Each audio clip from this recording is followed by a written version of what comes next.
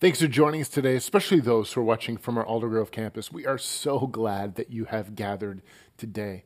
I love Christmas. For the most part, it brings memories to me of family and celebrations and food and relaxing. And every year as a church, we look back at where this all started. And it's amazing that every year we try and learn something new from the characters involved. Now, if you didn't know anything about the story that we're going to look at, you might jump to the conclusion and say that these are all random events. Today, I hope that I can show you that all of these random events come together and connect and make some sense and maybe make something amazing. Maybe these random events will show us that God is getting involved in humanity in a very real way that maybe many didn't even notice. Our life, like this story, is full of randomness. We all have these random events occur. When good and bad things happen, we think that everything needs to fit and connect and it needs to make sense in our lives. But I don't think that this is just a Christian thing. I think this is a human thing. No matter who you are, we all face huge events that will drastically change your life. And in all of this, you want these random events to make sense. There's something in you that makes you want it to fit in the overall plan in your life. You want it to happen for a reason. I don't think this is a religious thing. We just all want it to make sense. Now, it's especially true if it's a bad event. We want it to be worth it. And we've created these phrases that reinforce this idea to try and make ourselves feel better. Have you ever heard someone say, don't waste the pain, or I don't believe in coincidences, or how about this one? Everything happens for a reason. Really? Everything? I believe that the whole Bible is a story of God getting involved with his creation. But the Christmas story, it's the best example of God getting involved, rubbing shoulders with his creation. It's a story of God coming down in flesh and blood with purpose and mixing it up with the affairs of mankind. This idea of God getting involved collides with this Christmas story because this story is a great example of God being involved in the randomness of life, the chaos of life. God is letting us know that through this story that he is involved and there is a design, there is a plan. Today, I'd like to read a part of the Christmas story in Luke chapter 1, and you can turn there now in your Bibles or log onto your smartphones with your YouVersion app. Before we look at what Luke has to say, let me give you a little background on Luke, this guy named Luke. Luke was someone who didn't get to meet Jesus face to face, but he had a very important role in the very first church. Historians tell us that Luke was a doctor in the first century who became a follower of Jesus through the Apostle Paul. Now, at that time, they didn't record history the way that we do, the way we record it today. Literacy wasn't very high, so they didn't write a lot of the stuff down. They just told stories. They sat around and told stories. There's a very strong oral tradition. And many of the Christians thought that Jesus might come back in their lifetime, so why write it down? They didn't have paper like we have. They had parchment paper, and that was really expensive. And if Jesus was coming back right away and people can't even read, why bother? As people started to die and Jesus wasn't coming back, maybe they thought, maybe we should record some of these stories so the next generation will know about Jesus. Luke didn't want the stories to die with the people who witnessed them. Now, if you're a little skeptical about reading the Bible, if you stop believing the Bible around the time that you stop believing in Santa Claus and the Tooth Fairy, I want you to listen how this 2,000-year-old document begins. And as I read, I want you to ask yourself, does this sound like the beginning of a fairy tale? This is how Luke's account starts in Luke chapter 1, verse 1. Luke writes, "Many people have set out to write accounts about the events that have been filled amongst us. They use the eyewitness reports circulating among us from the early disciples. Having carefully investigated everything from the beginning, I've also decided to write a careful account for you, most honorable Theophilus, so that you can be certain of the truth of everything you were taught." Now, the start of Luke doesn't sound like once upon a time in the magical kingdom of Bethlehem, there was a special prince. Or it doesn't even sound like a long time ago in a galaxy far, far away. Luke makes it sound like you won't have to suspend reality to get the point. This doesn't even sound like religious talk. Luke wanted to write an account so that future generations would know what happened during their lifetime. Maybe you didn't know that was in the Bible. Maybe you should just read it just a little bit more. So let's jump down to find out what Luke discovered. In Luke chapter 1, verse 26, this is what Luke writes, and check out the detail. In the 6th month of Elizabeth's pregnancy, now why would he say 6 months? Well, because he was a doctor. God sent the angel Gabriel to Nazareth, a village in Galilee. Now imagine the drama with this angel showing up. And the virgin's name is Mary. Now, maybe just a little background on Mary. Mary, at the time, was probably a teenage girl. And if she was like every other teenage girl in that part of the world at that time in history, her parents would have had planned out her whole life. This was the plan. Mary was to grow up and learn to be a wife and a mom from her mother. She'd be helping with the household chores and with the younger kids from the time that she could take on responsibility. There was no hope for Mary to be anything else other than a wife or a mom. She was going to marry a guy who was probably a lot older than her, and she probably had no input on who he was. And she might have met him on their wedding day. Now, ladies, aren't you glad you live here in the 21st century? Maybe Luke is saying, your story might seem like a random set of events, but just like Mary's story, God is up to something. God is involved in your life. I think that's a desire we all have, that the hard circumstances that we're experiencing is going somewhere, that God is still involved somehow. And this is what we want. We don't want randomness, we want purpose, and that's what God brings in our lives. So let's pick up the story in Luke chapter 1, verse 28. Gabriel appeared to her and said, "Greetings, favored woman, the Lord is with you."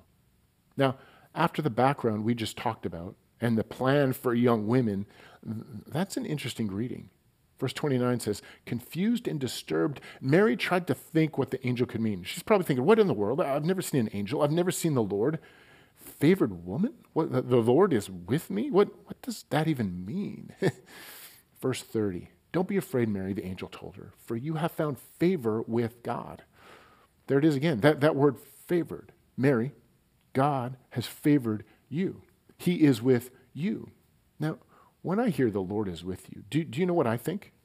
I think that God is involved in her life, that she has someone on her side. Now, watch how confident the angel is with what he's about to say will happen. Verse 31, you will conceive and give birth to a son, and you will name him Jesus. He will be very great and will be called the Son of the Most High. The Lord will give him the throne of his ancestor David, and he will reign over Israel forever. His kingdom will never end. I wonder if at that point she was having a little conversation in her head, maybe saying things like, do you know who you're talking to? I think you got the wrong address. You want to check that address for me real quick? I'm not really anyone special. I'm just a teenage girl. I'm going to do what my parents tell me to do. My plan is to get married and have babies, and I'll die, and they'll have babies, and my kids will die, and no one will know our names. After that statement from the angel, she only verbalized confusion over one little detail. In verse 34, Mary asked the angel, but how can this happen? I'm a virgin. It's a good point. Mary asked the question that any teenage girl would ask. How are you going to have a baby while you're still a virgin? Verse 35, the angel replied, the Holy Spirit will come upon you, and the power of the Most High will overshadow you. So the baby to be born will be holy, and he will be called the Son of God. Now, how many of you have heard the phrase, the Son of God, and associated that with the name of Jesus? This is what the angel said was going to happen. And 2,000 years later, when we hear Jesus, Son of God, that doesn't surprise us. But do you know how blasphemous that was in the first century? Do you know how crazy that sounded to Mary? Mary, you're going to have a son, and the father that you're engaged to isn't going to be the father. And his reputation is going to be Son of God. This child's reputation will be Son of God. Now, from this child's backstory, you know the whole teenage virgin birth narrative. You think that child would have a reputation, but Son of God probably wouldn't be the first thing that jumped into your head. The angel left that day, and Mary went to try and live a normal life. But how can you live a normal life when you've been given that news? The angel never showed up to her again, but I bet she wished he would show up, because all of a sudden, her life got complicated. She was this pregnant teenage girl with a far-fetched explanation as to why she was pregnant. I can guarantee there were days where Mary prayed for the angel to come back, just to explain some things, maybe even just to her parents, just to help her see that God was still involved in her life. Then years go by and her little boy grows into a man. He does some amazing things. Crowds follow him. People get healed. People are so hopeful because of this Jesus. I wonder how many times over the years Mary wishes she could have been reassured that God was with her, that God was still involved. Because then Mary would experience the most unimaginable pain and sorrow that any mother could experience. As she stood outside a courtyard one spring day and she heard her son beat to an inch of his life. Then that same day, she watched him carry a cross and die an unimaginable death in front of the crowds. Now, Romans had perfected the act of crucifixion. They made sure that a criminal lived as long as they could while they hung on this cross. Everything the Romans did during the crucifixion sent a message, and the message was clear: don't mess with Rome. This mother watched her son die. Now, we know how this all worked out. We know the end of the story. We've been to church at Easter. She may have stood there thinking the conversation that she had with this angel over 30 years ago. He said I was favored. He said the Lord is with me. I don't feel like God is with me. It doesn't look like he's involved in my life. He told me that my son's kingdom would last forever. It doesn't look like that now. It looks to be over. God, I thought that it meant that you'd be involved in my life. Whenever these seemed to be lost, and some thought that God had lost control, this was God's greatest involvement in mankind. God had sent his son into the world to pay for the sins of everyone. God was involved in her life all the way through. You know that thing in you that wants order, that wants purpose? That thing in you that wants everything to work out for good? That's the thumbprint of God. At Christmas, when we celebrate God with us, that thing in you, that thumbprint of God in you that wants everything to fit together is confirmed at Christmas as God sent his son into the world to do an extraordinary thing, to make all of the random events fit together and understand that he is still involved in your life. So about 25 years after the story of Mary, the Apostle Paul would look back with the advantage of having history on his side, having an encounter with the risen Jesus on a dirty road, and after hearing about the birth and the death of Jesus and the resurrection, with all the time he spent with Peter and all the other disciples, and hearing what Luke had found out through this interview, he wrote letters to different churches. Paul, he puts this in perspective. Paul would say this in Ephesians chapter 1, verse 11, because we are united with Christ, we have received an inheritance from God, for he chose us in advance, and he makes everything work out according to his plan. Paul tells us that this God who chose us has a plan for us, and he works out everything for us. Well, when Paul says everything, do you know what that means? If you're taking notes, maybe you should write this down, because this is going to get deep really fast. I took a Greek in college.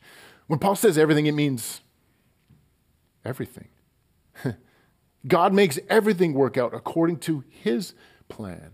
This is the order that you long for. This is God putting pieces into place. This is God involved in that everything. Now, let's jump back into the story of Mary.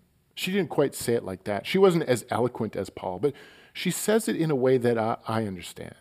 When the angel finishes revealing the plan to Mary, she doesn't know all the details. She doesn't know the cross, the resurrection. She didn't know that we'd all gather in her son's name once a week. She didn't know that when we hear her son's name, we think Son of God. At the end of the conversation with the angel, she says something that I hope that I can say in the midst of the randomness that I find myself in. And I hope you can say it as well. Maybe it will help us remember that God is still involved. She says in Luke chapter 1, verse 38, I am the Lord's servant. May everything you have said about me come true. I'm the Lord's servant. May everything you have said about me come true. You know what the takeaway is for me? I don't know what you've been told about faith and how it's been defined for you. Maybe you grew up in a church and you were told that faith is what moves God. But I'm convinced of this. Perfect faith isn't faith that moves God. Perfect faith is the faith that moves us to trust God. Perfect faith believes in him when it doesn't seem like he's going to move. Perfect faith is it moves us when it seems like he's not moving. Perfect faith knows that God is involved in our days even when we don't feel him. Knowing that God is involved even when he seems not to be. Perfect faith says we got married just like we planned. But then life handed us something that we weren't ready for.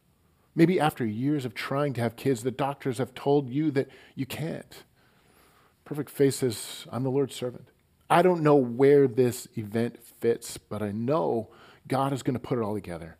I know, God, that you are still there. You're still involved. Maybe life handed you a job loss. Life has thrown you a curveball, something that you didn't plan. Perfect faith says, I am the Lord's servant. I don't know where this piece of my life fits, but I'm going to trust you to put it all together because I know, God, you're still there and you're still involved. My desire isn't to move God back into my plan. Because if you think about it, if you're moving God into your plans, if he's there to do whatever you want, he's not God. You are. I want a bigger God than me. I want my faith to be designed to help me trust God in spite of the fact that life isn't moving the way that I want it to. Perfect faith is what Mary had. I am the Lord's servant. May everything you have said about me come true. Good news. Regardless of what life has handed to you, regardless of what you are experiencing, God is involved. That thing in you that wants to find purpose, that's a good thing. That thing in you that says there has to be more, this can't be random, that's a good thing, a thumbprint of God. God has a plan for your life. Paul says God makes everything work out according to his plan. For some of you, in the past 2 or 3 weeks, you might have been handed something you weren't expecting. For some of you, there's this tension in your marriage you didn't see coming. For some of you, you got bad news about your health. Maybe the health of a child, someone that you love. For some of you, you got some news at work. Now you're staring at your life and you're wondering, where does this fit? You might even be asking, God, are you still involved? I'm not sure what to do with this. And to be honest, it's very difficult for me to trust God with this staring at me in the face. I don't know exactly what to do with this, but I want to be able to say like Mary said, I am the Lord's servant. I want to know that you are still involved. I want God to be able to redeem your situation. I want God to take this randomness that you have in your life and make it good. And I don't want you to lose hope just because you can't understand how God is still involved. Let's pray. Father, I know that there's somebody here who's watching today who's had this random event handed to them, some tragedy, something that they didn't plan. God, I pray that just like Mary, she was able to just pause and just know that you do have a plan in all this. So God, we thank you and praise you for the plan that you have for all of our lives. Help us to trust you with it. In Jesus' name I pray. Amen. So today, would you take some time and think about what we just talked about? Here's the question today. This is just an opportunity, a question for you to reflect on what we've just talked about. Here's the question of the day. Do you believe that God can work everything for his purpose in your life? Take a minute and talk to those who are with you today, or think about it on your own. In a minute, if you're wondering if God is still involved in your life, I want you to know that you're not alone. Now, it might look like you have it all together. You are watching and you might think that God's not involved in your life. You hear that he is involved, but you need to feel it, and it's kind of scary for you. On the outside, it looks like you have everything together, but something is always on your mind. It might consume every thought. And if you don't stay busy, your thoughts go right back to this situation. You might even be afraid for your future. You want to know that God is still involved. Now, I'm going to ask you to do something that might get you out of your comfort zone. If this is you, I'm going to ask you to identify yourself in a minute for a few reasons. Number one, I want you to know that you're not the only person who feels this. And number two, I want you to know that you don't have to do this alone. There are people who will pray for you. Just like the angel had a message for Mary. I think he has a message for you today as well. And this is the message I feel God has for you. God is with you, even when you don't feel him. God is involved in your life, even when you don't know he's there. So maybe today you're watching today and you're facing an event in your life and you want to know that you're not facing it alone. And you want to know that God is still involved. If that's you today, I just want you to type in the chat box. All I want you to type is pray for me. Whether you're on Facebook or YouTube, just type in pray for me. And if you're watching and you'd like to pray, just respond to those who are responding today by just typing praying. You don't have to know what they need prayer for. It's just a simple prayer that they would know that God is involved in their lives. And now, if you're typing pray for me, remember that not everyone watches at the same time. So if no one responds immediately, it doesn't mean that no one will be praying for you. So take a minute right now, open up that chat box and just type in pray for me. Well, to wrap up this message, let's read 1 Thessalonians chapter 5, verse 23 to 24. May God himself, the God of peace, sanctify you through and through. May your whole spirit, soul, and body be kept blameless in the coming of our Lord Jesus Christ. The one who calls you is faithful, and he will do it. Thanks so much for joining us today. We sure hope you have a fantastic Advent season, and hopefully we'll see you back here next weekend.